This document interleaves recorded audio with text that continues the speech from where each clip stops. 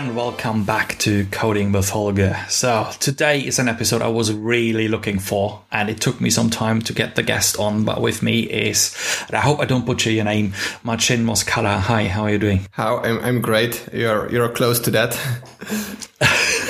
So how do I pronounce it correctly? In Polish it would be Marcin Moskała. But I think this is one of the best pronunciation I got from Western words. Oh. Perfect. So I did have the pleasure to work with another Marcin before. So this is how I roughly picked it up, and so I was hoping it's close to it. Thank you. I always say to people from other countries to just call me Martin, like Marty McFly in the Back to the Future. Fair enough. I will do Martin then. It might be less awkward on my side and less painful on yours. And it is the Polish version of Martin, isn't it? It has the same roots as this one. Yeah. Perfect. But we are not here to look into in your name's history. We are here to speak about my favorite language and the thing I can't shut up about, Kotlin. And before we deep dive into it, so why don't you introduce yourself? Okay, so my name is Marcin Moskała. I am, how to say it? I am a developer since childhood. I am an entrepreneur for 5-6 years. And I am a professional programmer for at least 7-8 years, something like that. And I also am a writer who is finishing his third book. And a big part of what I'm doing currently is teaching people. So, I actually love teaching. So I spend a lot of time on sharing my articles so that people can learn about something, and also on teaching by myself.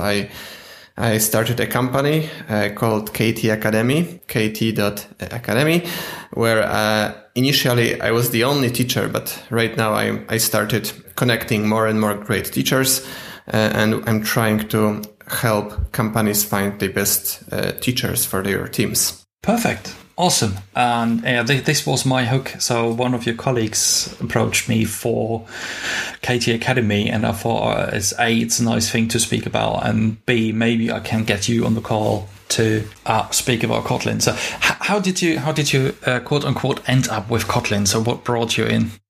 Well, I was an Android developer, and I was really disappointed with Java. I actually think this language is far from being perfect, and I was tired of writing those getters and setters. I hate doing repetitive tasks. So all those things like that you need to, all the boilerplate code that you need to write in Java was a real pain. I wouldn't say in what. And then I found out it can be better. I found out Kotlin when it hasn't been yet a known language, at least in Poland. I was one of the first to use it. And so I got in love. I started speaking about it, writing about it, and the whole story has started. Excellent. Yeah, I know the feeling. I mean, a couple of the things with like getters and setters, I tried to work around with Lombok, but I'm not sure. Did Lombok ever work on Android? I'm not quite sure. I believe you can do that, but that makes your compilation time quite long and everything quite heavy. Yeah, fair enough, definitely. And and Android was also more or less the rocket Kotlin used to skyrocket when Google announced it the language of choice, right? So when was this? A few years back. Yeah, I remember the day. It was a fun day because I was together with watching it together with my friend, who is a much more experienced developer. And for me, it was like, okay, we are opening a champagne. We should be very happy. But he was actually very sad. He thought to me, well, I just stopped being a hipster. The Kotlin stopped being a niche technology fighting for its space and started becoming a mainstream. And I couldn't realize that, but it actually changed a lot. I really enjoyed the Kotlin community before that time. After that, it exploded. Like many people joined us, many people who didn't care about it, and the friend who told that he switched to Ethereum and blockchain. Yay. Okay, it's an interesting take actually. To just stick with a language because it's hipster. It's not interesting. Let's maybe take a step back and can you give some basic idea on what Kotlin is and where it comes from? Well, I see Kotlin as how Java is supposed to look like. So I think if Java would evolve intelligently and actively since the beginning, it could end up with something close to Kotlin. But because it did not, and it did not because it made some mistakes at the beginning, but also because Java wanted to be backward compatible, and that's also not their fault. It's the size of the Java that blocked it. It couldn't, and for me, Kotlin is the next Java. That's it. But actually, you see, it's the same problem that you can see everywhere in big companies, even in countries. It's like the size makes it hard to change anything. If you have a big company, changing anything is very, very hard. It's like you're swimming this huge boat it's really hard to navigate. And small companies or small ideas can it's like those small motorbikes that can swim really fast and everywhere to look for something truly interesting, to look for gold.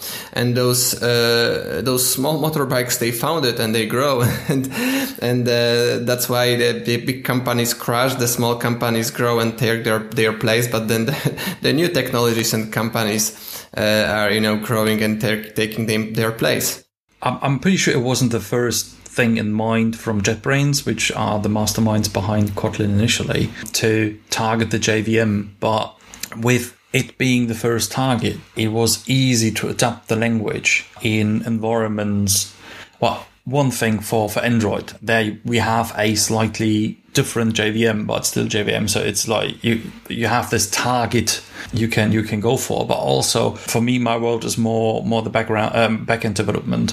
And there, especially if you look into large companies, they usually have rather strict IT departments or ops departments, and they are happy if you tell them, look, just we stick with the JVM, just we use what we always use, just ignore the fact that we go with Kotlin. It will still be JVM, it's still, you can run the same maintenance, you can do the updates, everything's the same. And but then also saying, okay, and this is one of the things I think Kotlin is, and please correct me if I'm wrong, but delivering on the promise Java did quite some years ago, saying write runs run everywhere, and with Kotlin, it's not the JVM as the driving bit, but you can compile into a Windows binary, a Linux binary, or Mac binary via LLVM. It can compile into JavaScript. You have the JVM as a target. You have Dalvik with Android JVM being as target, and so there's a real cross-platform there, and you still have one language. Plus the things they do nowadays with the multi-platform. I'm not sure if this is the case. I think JetBrains chose the JVM because they use the JVM and their tools. And as far as I'm concerned, backend as well is primarily developed in the JVM. There are many discussions. What was the primary reason to start this project? But as far as I know, the closest to the truth explanation is that, for a company that makes an IDE, it kind of makes sense to first make its own language so that, you are the best on it. Second, make a language that is having the same API for compilation and for IDE so that you do not need to do the work twice. This was a huge problem in Java, that the IDE needs to reason by itself and the compiler needs to reason by itself. In Kotlin, it's one compiler that has two APIs, and free make it multi-platform so that to try to have less languages that you need to support well. So I think that's about the JVM, but also the JVM. Okay, you said it's a big thing. It is a big thing, especially in Europe, in Eastern Europe, in Poland. I believe most companies run on JVM still. But if you look at the TOP index, I know it's not a good measurement of anything, but it's a very famous measurement. And this year, for the first time, Python takes the second position and Java takes the third one. For years, the popularity of Java is sinking away. It's like, it's very clearly going down, and we are saying that Java is dying, and it's very hard to stop that. And I think that Kotlin, of course, fits on Java on one way, but on some other way, it's, in my opinion, a rescue for Java, because those people who are now switching to Kotlin very likely would switch to, I don't know, maybe Python or JavaScript or some other language that, didn't stay in the past. Yeah, but to be fair, Java develops much faster now, but yes, it is kind of a bit behind, and there are some nice talks out there. I think it was at least the headline was provokingly said with Java 19 will it replace Kotlin, and yes, but I'm totally with you when you say Kotlin is definitely the better Java. And yeah, the story I heard actually about JetBrains creating Kotlin was to have their own DSL for their plugins in IntelliJ, which then ended up being this whole language. So it's really interesting to see that there are different stories out there. But yeah, you have absolutely good points with JetBrains is hands down the best supplier of an IDE for Kotlin nowadays. So you said the community changed when Google announced it to be the language for Android. So what were the things you saw changing back then? What do you miss? What got better, or did anything get better? Well, we started having a constant flow of people using Kotlin very poorly, and you can still see it. And it's very, very common that you just see a project and you see that, those people were never trained in Kotlin. Those are Java developers using Kotlin.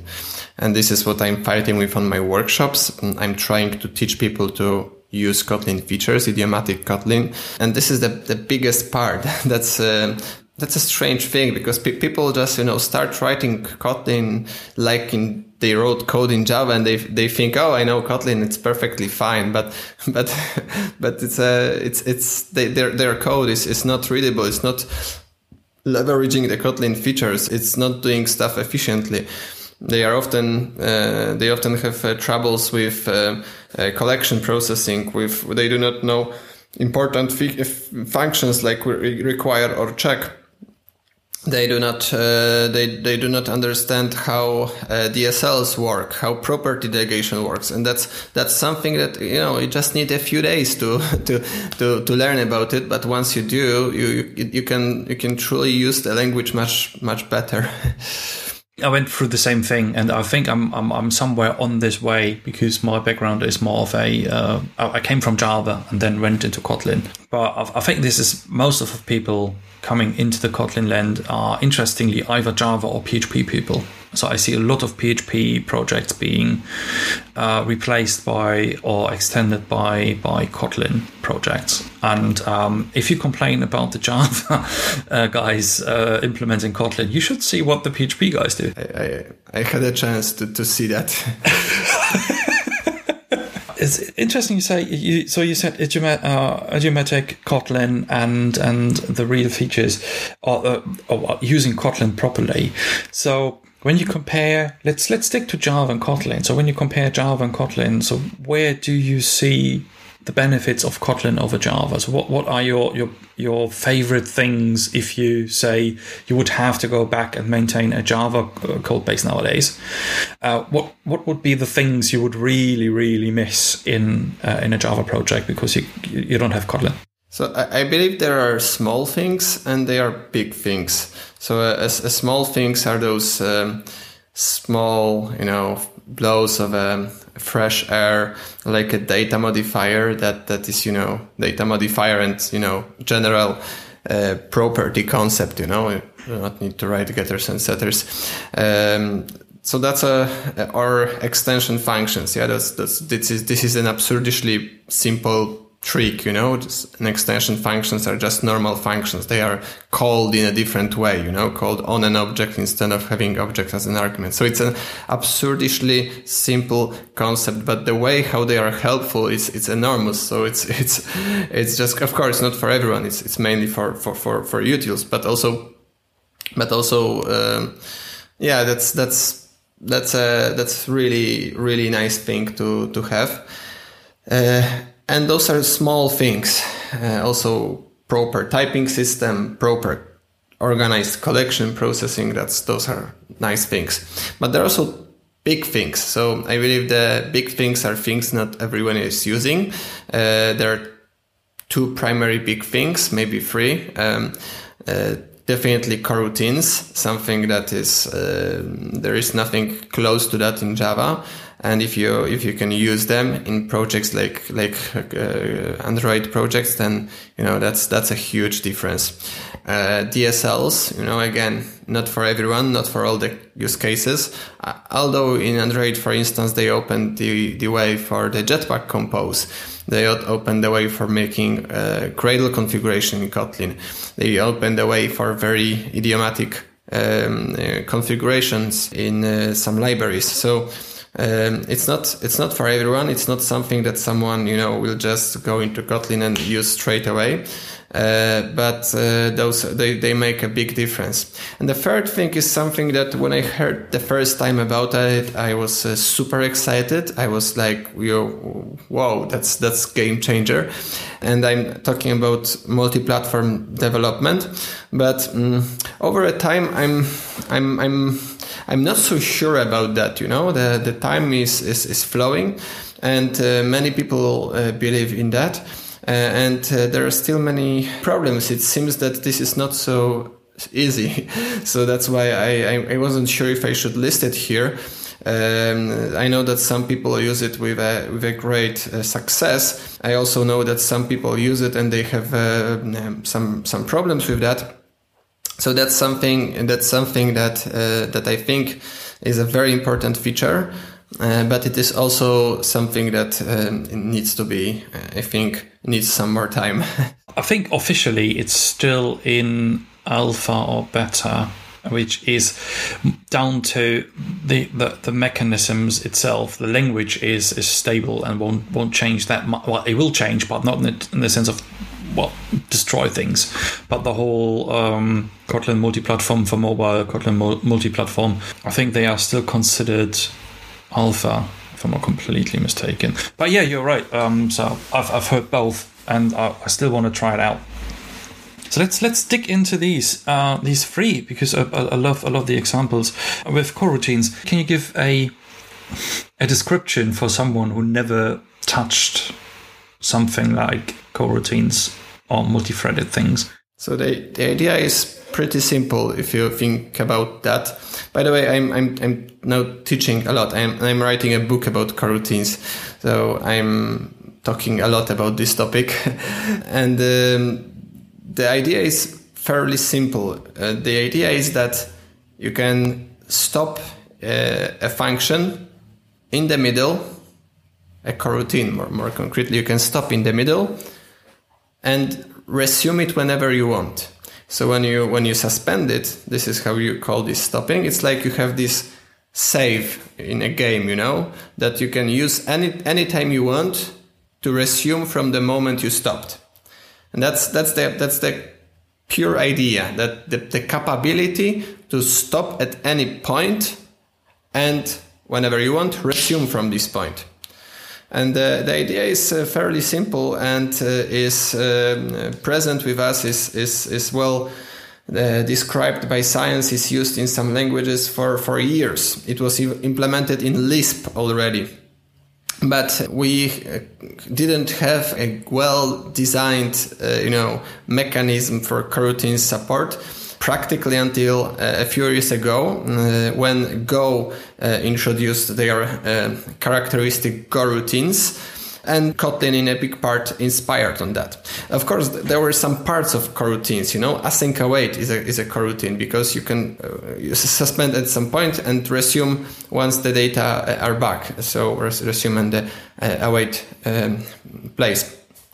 The sequence builders in many languages, in languages like Python, it's called generators. It's also a coroutine, because you just get at some point, let's say you need 10 numbers, you iterate 10 times, and then after 10 yield you stop, but you can always get back and ask for more numbers. So that's a coroutine. So the idea is very simple, but Kotlin then implemented it really well, started experimented with different ways how it can be used, and delivered us the library, Kotlin library, that has all those features well implemented, with some extra features like a proper cancellation mechanism, proper scoping mechanism. They based on some experiments from many different languages, and they make the package of all that that really well fits different common use cases for multi-threading. But also not necessarily for multi-threading, because, for instance, it is often used on Android, as we talk about this platform a lot today.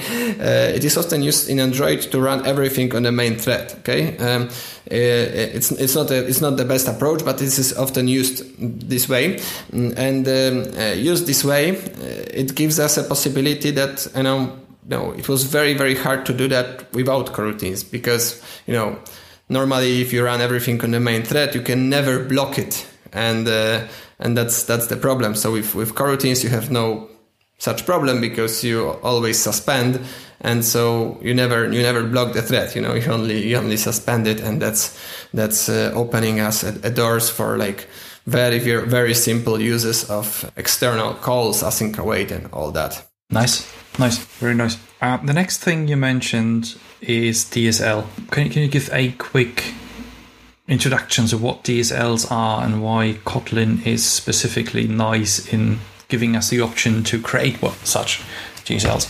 So DSL is an abbreviation from domain-specific language. So it is when you use in your library, you use your code to force to allow the user to express some data in a structured way that you force. Maybe my explanation is not very good. I haven't prepared it. The thing is that you can express in the code whatever you want in the way that the creator of the solution designed it, and it opens a way for a very nice definition of configurations, of views, of practically everything.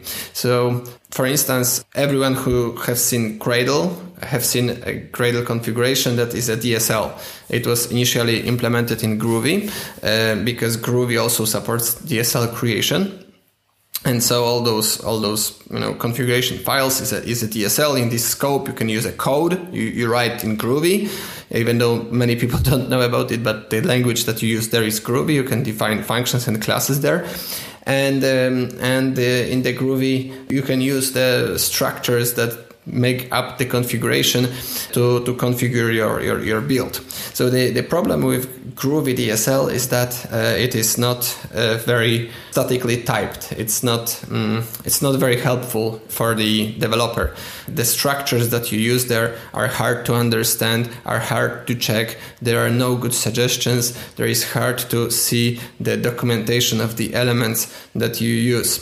And this is what is changed by Kotlin, because Kotlin DSL is much more statically typed feature.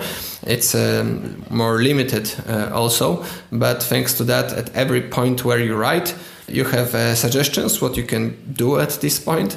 You have exceptions, compilation errors if you did something illegal, and also you can easily jump into an element to see its documentation. So that's much nicer. And the same is used to define views. So Jetpack Compose is also a Kotlin DSL.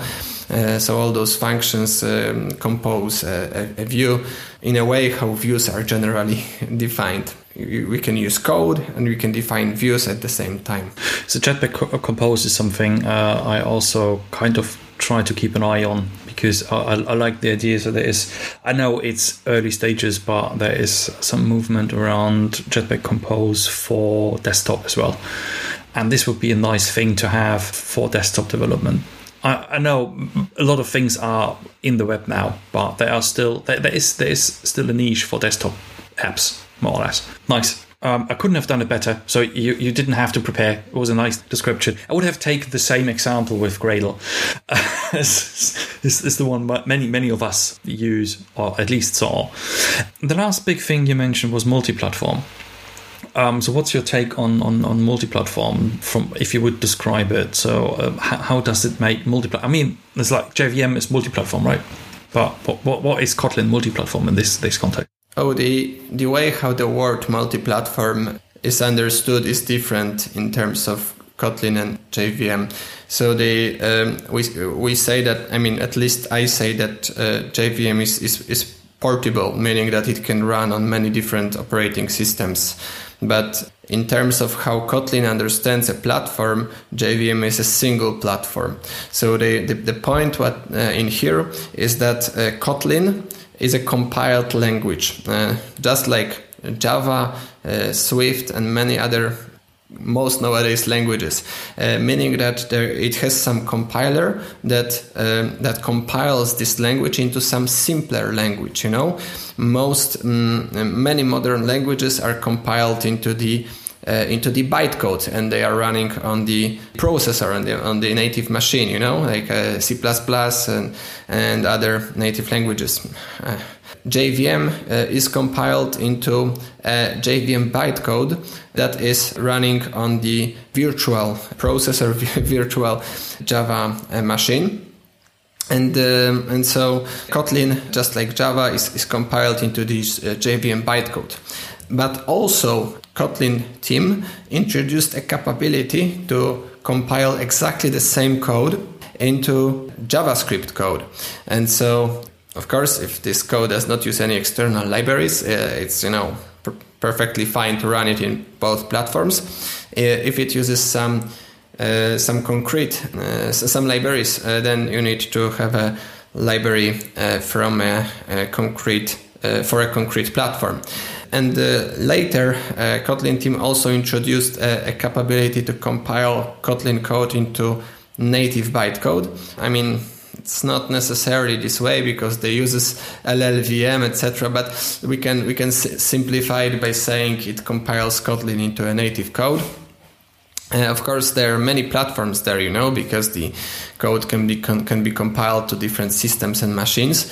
This is how native word works. But nevertheless, the essential idea is that Kotlin can be also compiled into a native code.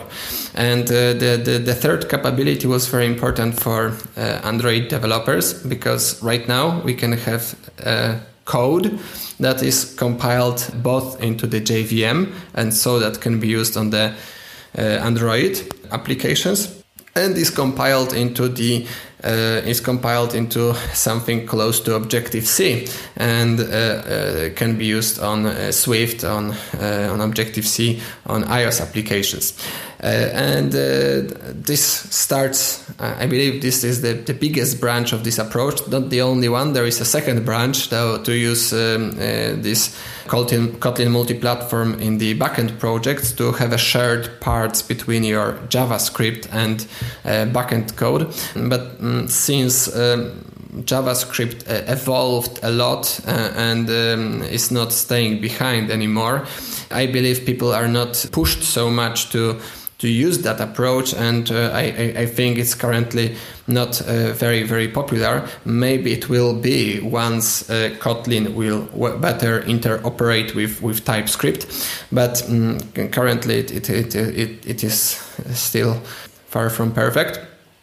But the branch with multi-platform mobile development is something that seems very promising. I believe it's in most part used to have some shared code, something like libraries. But it can also be used to include more and more, including business logic, even some parts of your view, or maybe even your whole view definition, if you would make a framework for writing, views on the common modules. It's a really, really exciting journey. Kotlin started there, so I did some digging in there, and it's like all the things, at least I got used to, things like simple like a UUID generation or deserialization, serialization.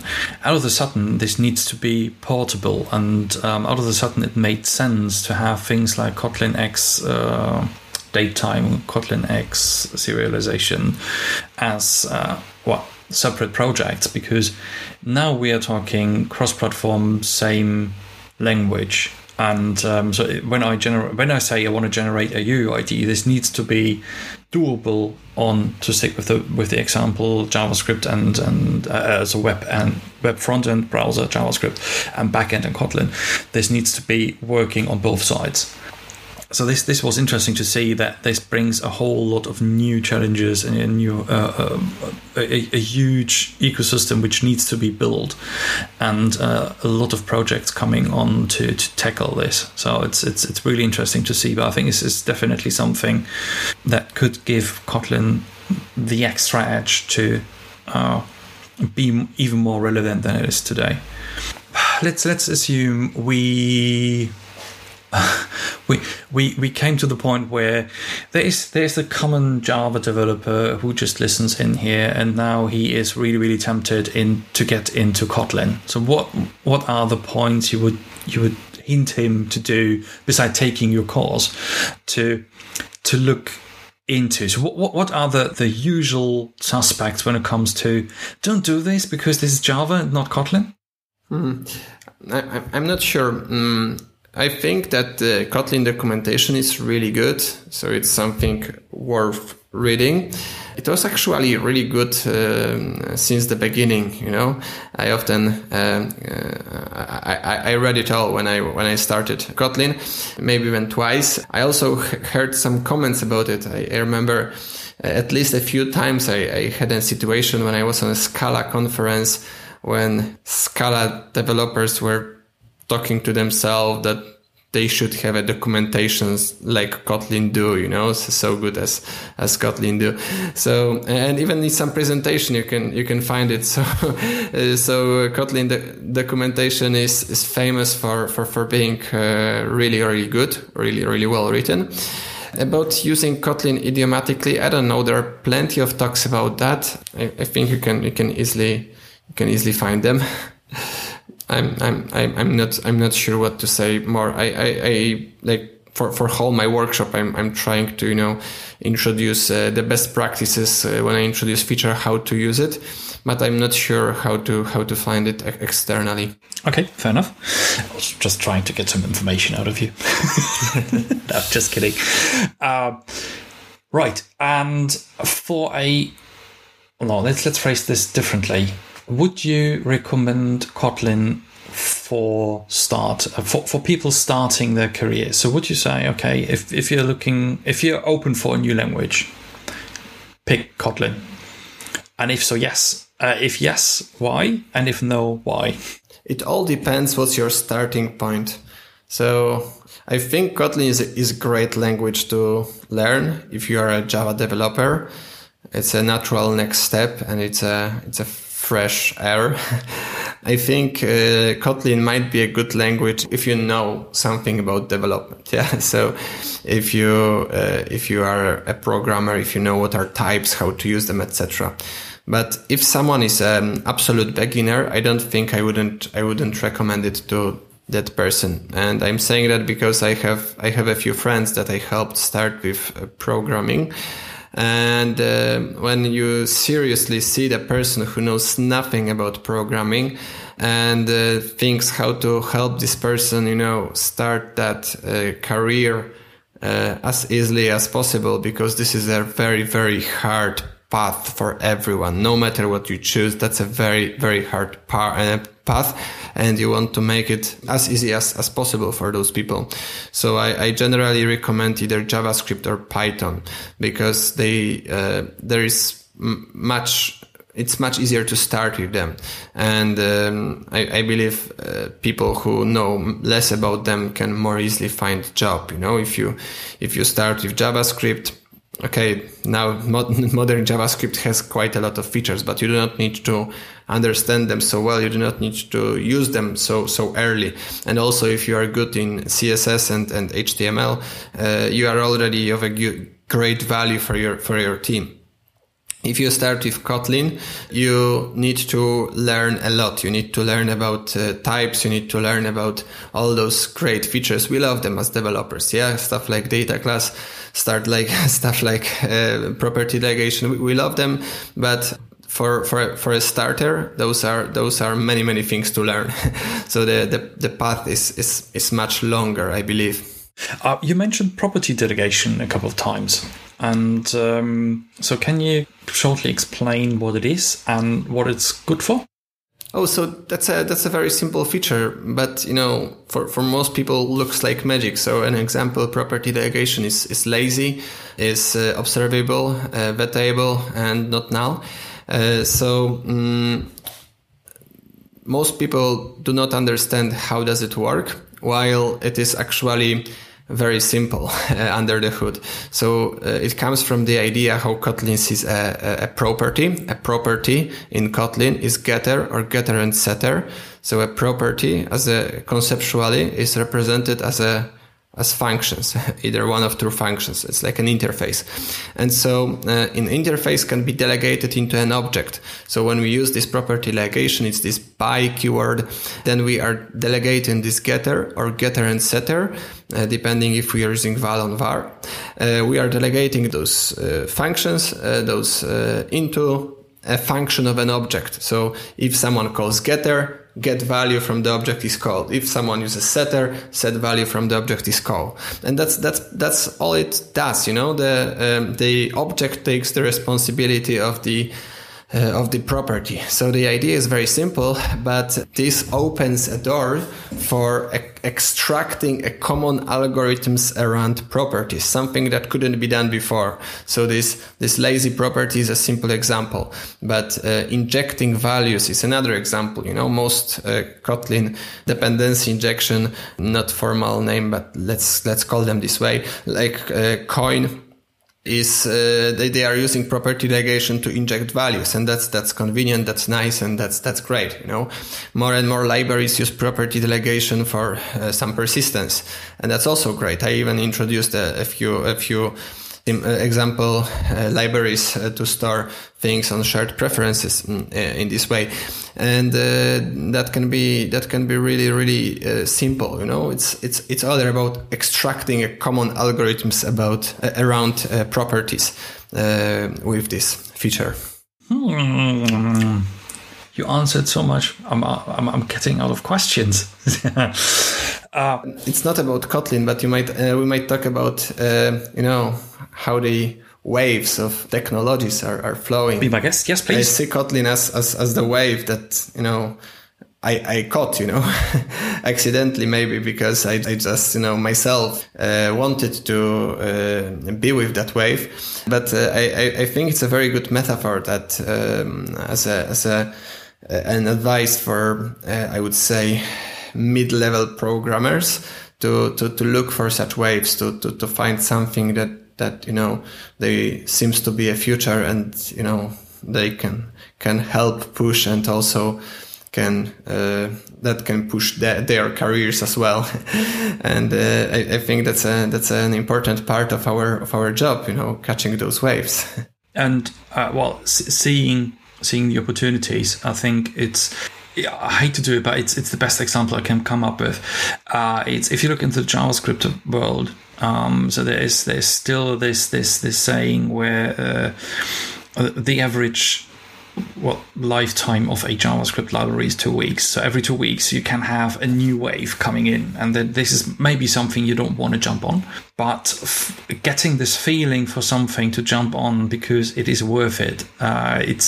It's hard to explain why you do this or why we do this, but this is, I think, the trick in not jumping on everything just because it's new and shiny and just because this one big company or this one fancy company does it.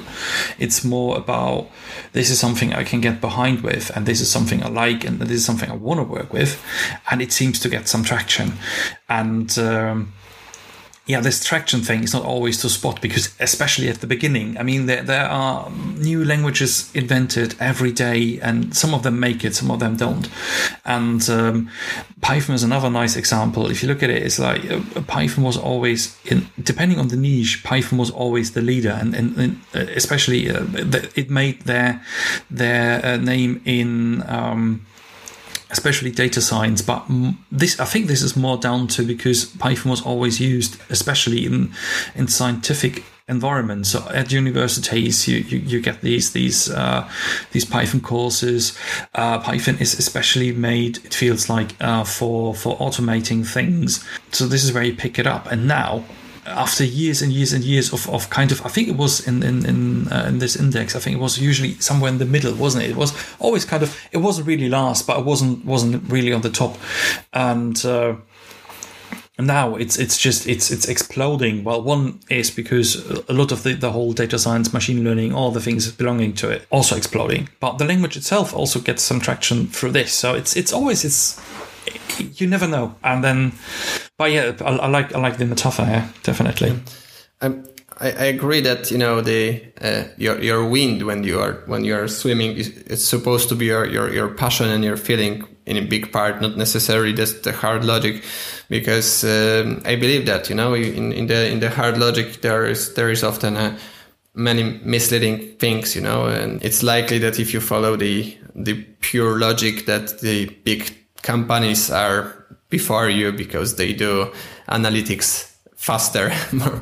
And I do agree that following what you would love to use is a really good heuristic, because this way you can find something that is a true gold before it is exposed to others. And also what you said about this, there are small waves and big waves, and on the big waves there are small waves as well. So oh yes, yeah. It's not always going just uphill. Definitely not.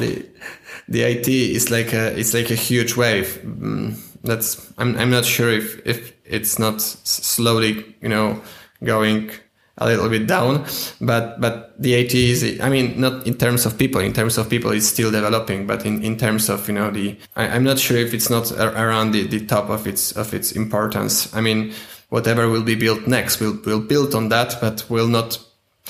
So maybe I will elaborate on that a bit later. So there are big waves like Python and many things around that depend on this wave, and big wave like mobile development and many things around that depend on this wave. I actually think that outside of IT, the data science is a huge wave that is getting traction. The data science, the machine learning, But also I see a huge wave that is very, very small right now, but I think it's arising. It's about the biotech, because the CRISPR introduction changes everything in the biotech industry. If I read serious science articles in this sphere, nearly all of them use the CRISPR, and this technology is still having a lot to offer. And of course, this all based on IT, it can work only because of the algorithms and the gene calculations that will work. But, that's, I think, the next big wave. Yeah, there's a huge field. If we even stay within the borders of IT. So my wife has her master in bioinformatics. And so I looked into this and I had no idea what this is about. And we are on the stage where, especially in biological studies, we gather so much details and information, and there's so much new things we find, but there is nothing which is just there to process it. We work on it. And it's getting more, and there are new methods found, and all these things. But it's like still an untouched area. One thing is the actual biotech itself, which gets more and more interesting.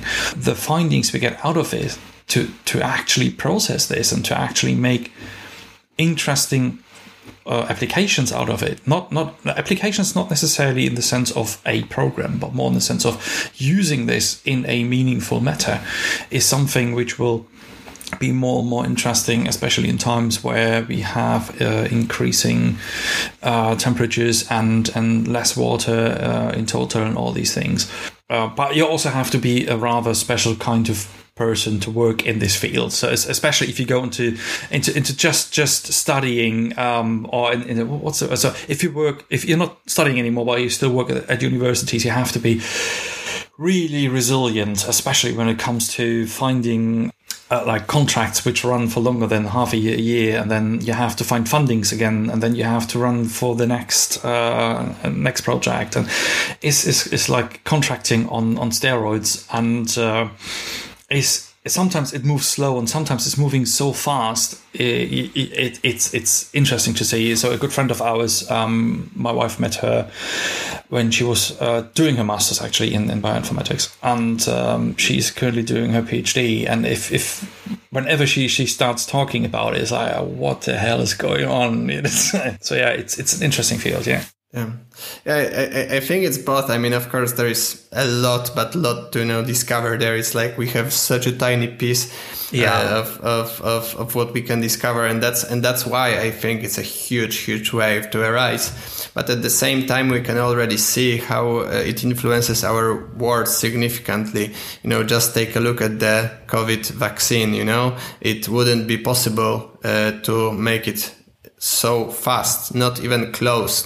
Probably it wouldn't be possible to do that in less than 10 years without bioinformatics. I think it would take much more than that if they would need to do that manually and test everything in the classic way. So it's already very important for the world, and it's just getting traction. And it's also very connected to data science, because it's just an aspect of data science, and it's based on IT. So it's not that it's a new thing. It's just the child of a child of IT.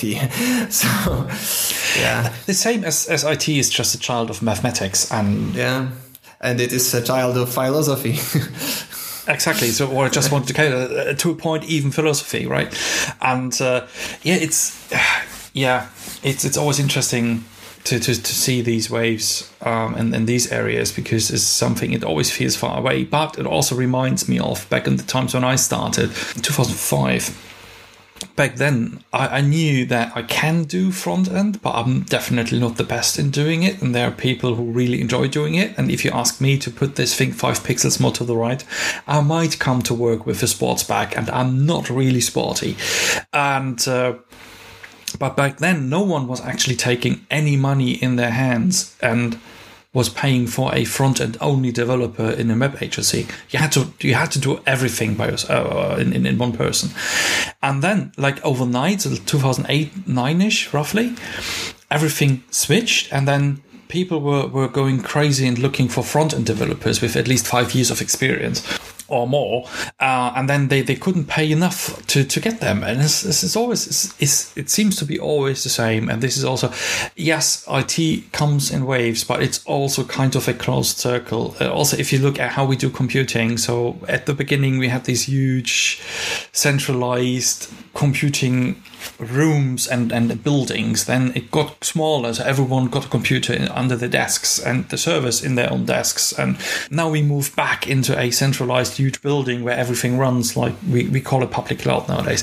And so let's see when the movement goes again to the next stage, which would be we all have our computers, which I think with edge computing now being a thing where it's like getting computing power closer to where people request it. We are not far away now to say, okay, everyone gets a little box into their homes, and then processing is done on there, and then you have it again decentralized. This is the circle, but the technology behind it seems to be waveform. It's really interesting and sometimes annoying. I believe that the future of IT is deep integration with the culture. So you said some time ago that you need to have a special character for to become a bioinformatic. Yeah, this is exactly what they say about programmers some time ago. Yeah, and now it's changed. You know, now it's like those pictures when you see a programmer and a wood chopper. You know, some time ago, like a programmer, you know, in this suit and wood chopper in the hipster look like, and now the exact opposite. You know, the wood chopper in the suit, the programmer like a hipster, and it's well seen, you know, the programmers are you know, good health, young people, happy, have free time, going to many, you know, extra exercises after that, going to a gym and enjoy their life, you know, and they are everywhere. They are literally everywhere. I checked the statistics for my next book. In Poland, there are 300,000 developers out of 37 millions of people. In Warsaw itself, 6% of working people are developers, are programmers. 6%. I believe the biggest percent is in Krakow, where there are many universities. 15% of the working population are developers, you know, programmers. So that's a lot, you know. And I think, all the estimates said that, you know, there will be at least 10 more of them, say like 11, 12, 13% increase every year. You know, that's 30,000 developers every year. And you know, if you scale it up for a few years, you will see that like most people are becoming developers. It's already, you know, 6% in Warsaw. So how is it possible? I think it's the same possible as with many other things that we do, like with a language, English. We speak in English. I'm from Poland. You are from Germany. You know, one of my university teachers asked us, hey, who is speaking English? Everyone put their hand up. Who is speaking Russian? Like maybe some people, you know. Who is speaking French? You know, like maybe one person. And who is speaking Latin? Like nobody. So like 30 years ago, everyone here would speak Russian. 100 years ago, everyone would speak French, and 200 years ago, Latin. You know? It's normal. I mean, it's not even that long ago. I was the first year in my school. I wasn't allowed to do Russian because I grew up on the previous eastern side of Germany, and there it was normal to have Russian as a foreign language. And then we had this transitioning time, and the year before me was still having like an optional Russian course. I didn't have, and then after me, I think there was a Russian teacher on back in the school then, and then it wasn't mandatory anymore. But this was more of a choice then, rather than you have to. And with this also came you have to do English on the Western parts of the world. That's the language. And then you still have the people saying you might want to start learn Chinese or Russian because they're coming. It's not the sense of war, but the sense of taking everything over. And people-wise, they might win. Yeah, I will definitely make my kids learn Chinese once I will have them. It's to be fair, especially the Asian languages, they are interesting because they're completely different to what we speak and how our language work here. It's not only in the way it's written, so it's a complete different style of writing, but it's also in the way of how language works. So for us, it's really specific. In one language more, in the other less. But there is down to how you say things. And how you pronounce things and all these. I mean, we do have parts of this in our language. And then I know a bit in Polish is also sometimes a bit on how you pronounce certain things. And I won't say the word which comes to mind. So depending on where you are and how you pronounce it, it might be something not so nice or something just slang. But there, it's part of the culture on how the language works. And so this is fascinating, and it always holds me off to learn it because my wife is originally from Russia, but I tried, but it's a horribly complex language. It's a fascinating language, but it's horribly complex. And then in Chinese and Japanese, you go into how you say something matters sometimes even more than the actual vocabulary you try to use. Just geeking out. No, I'm familiar with those languages, and my fiancé speaks Chinese quite nicely. Of course, not to talk about philosophy, but you need to spend a lot of time to talk about philosophy. She's speaking fluently Spanish as well, and I think she wouldn't have any problem speaking about philosophy in Spanish. When we were in Spain, many Spanish people were actually believing she's initially from Spain, and they couldn't believe she's from Poland, and she learned that in Poland. I don't know, she spent maybe not as much time, but a comparable amount of time on Chinese. And that's barely enough to, speak about very, very basic stuff, like order something and have some basic help in the city. That's a really, really complicated language. But I think even more complicated is Japanese. I have a friend who are living there for years and learning like every day. And they, after years, like literally years, they still do not understand everything from channels for childs, like these simple channels for childs. Yeah.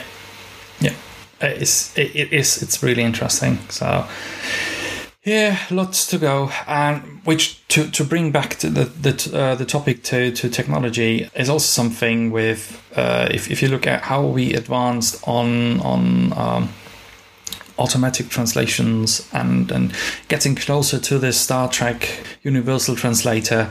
It's not quite there yet, especially not how they explained it, but I mean, for basic things, it's getting much better. I remember when we moved back to Germany after a few years in the UK, we had a driver who helped us with moving all the things, and he was a Polish guy as well. Really nice chap. And but he didn't speak any English or any German. Well, he did. He had his smartphone and he was speaking his Polish words into Google Translate. Gave it a second, turned it around, and then we essentially got the written translation for it, and it was close enough to understand what he wants, and the same way around. So essentially, when we wanted to explain something to him, we did the same thing with his phone and just said, okay, with elephants actually. But anyways, we from English into Polish, and it's getting better and better. And there's also something where a lot of things move rather fast, and still there's loads and loads of work to do to get this onto a more sustainable and a more effective way of doing things. So it's everything leads back to IT. Right. So let's wrap this up. As much as I would love to go on, and maybe we get the chance to do this again. But one of the questions my guests have to go through when they are on for the first time is what would be an advice to your younger self? So, well, one is a stretch goal. One is a minimum, but you can have some stretch goals in there if you like. I think the advice would be to enjoy your time. And by that, I do not mean doing something else. I mean doing exactly the same, you know. I wouldn't change that because, you know, it led me here. And I'm quite happy about that. And the mistakes are made, I apparently have to make. And I wouldn't stop myself from doing them. I think I haven't done anything terrible. I think I haven't done anything I didn't at least try to fix and to, how do you say, like to repair. I feel that I like my history. I just could enjoy the time a bit more, and that's actually something I often see people doing, like developers, young developers. They are very, they want to learn something, and that's great. Learning is great. It's a great feeling, but they want to learn it so much that they are stressed and frustrated and often angry and doing that, unhealthy. And they could do nearly exactly the same thing without all those emotions, just enjoying that. Because the fun thing is that most people who start being a developer, they find out everything they do not know. They start learning like crazy. And after some years, they know most of what they needed to know. And either they developed a hatred for learning on this time and stop learning, and that's really bad for them in the long term, or they didn't. And if they didn't, I believe they still find learning as something great. I think learning is natural for us. It's good for us. It's healthy for us. And if they can still do that and feel that well, then they are in a strange situation when they just stop learning, when they want to learn, they have nothing important to learn, and they just take a look at what all the time on the back then, and they think, oh my god, like I could enjoy that time a bit more. It's like when you are trying to reach when you are climbing a mountain. It's not about being at the top. It's about the travel. If the person is constantly thinking, why the hell I'm not in the top? Why the hell I'm not in the top? The person is not enjoying the time. And once the person is in the top, the person spends there a few minutes and looks for another peak. So the point is to enjoy where you are and walk the way with a calmness and with good emotions. Awesome advice. Definitely would second that. Great, really love it. And the second question I ask, especially when you're on for the first time, is where can people find you? And I will extend this question this time. When is your next book coming out? So. You can find me on the KT Academy. It's a kt.academy, or you can just type Marcin Moskala in Google, and you can probably find me. I'm giving their workshops about my next book, so I think you won't be very happy about my next book in terms of the topic we are discussing here, because I decided that I want to help people from outside of our world to join us, to become developers. So I wrote a book in Polish. That's a JavaScript for absolute beginners. Okay, I will delete this. I will delete this recording immediately. That's it. Okay. Sorry. Go on. I also would like to make another variant of this book that will be Python for absolute beginners. I wrote them because I believe those are the easiest languages to start with. and all the chapters from the book are shared on the KT Academy as articles for free. I'm also making a social action when I'm buying thousands of such books with a special label, like give it to the next person. It sounds better in Polish. It's podaj dalej, and with an instruction and everything that you should just read it and give it to the next person. And I'm just giving away thousands of such books. But I am also in the process of writing another book. This one is about Kotlin coroutines, so this one might interest you a bit more. I will also be sharing some parts of it on the website, on the KT Academy, and I will probably finish it in few months from now. Perfect, awesome. So give me a shout when it's out. I'm happy to promote it with all I can, and I hope I can get you back. And so this would be everything from me. Any last words? No, not really. Thank you. It was nice to be here. Thanks for being on. I really, really loved our chat, and I hopefully see you soon. Thanks. And that's it. Thank you so much for joining us. I hope you enjoyed the episode. If you liked it, please leave a review on your podcast platform of choice. And if you have any comments or want to get in touch, please send us an email to contact@codingwithholger.fm. See you next time. Bye-bye.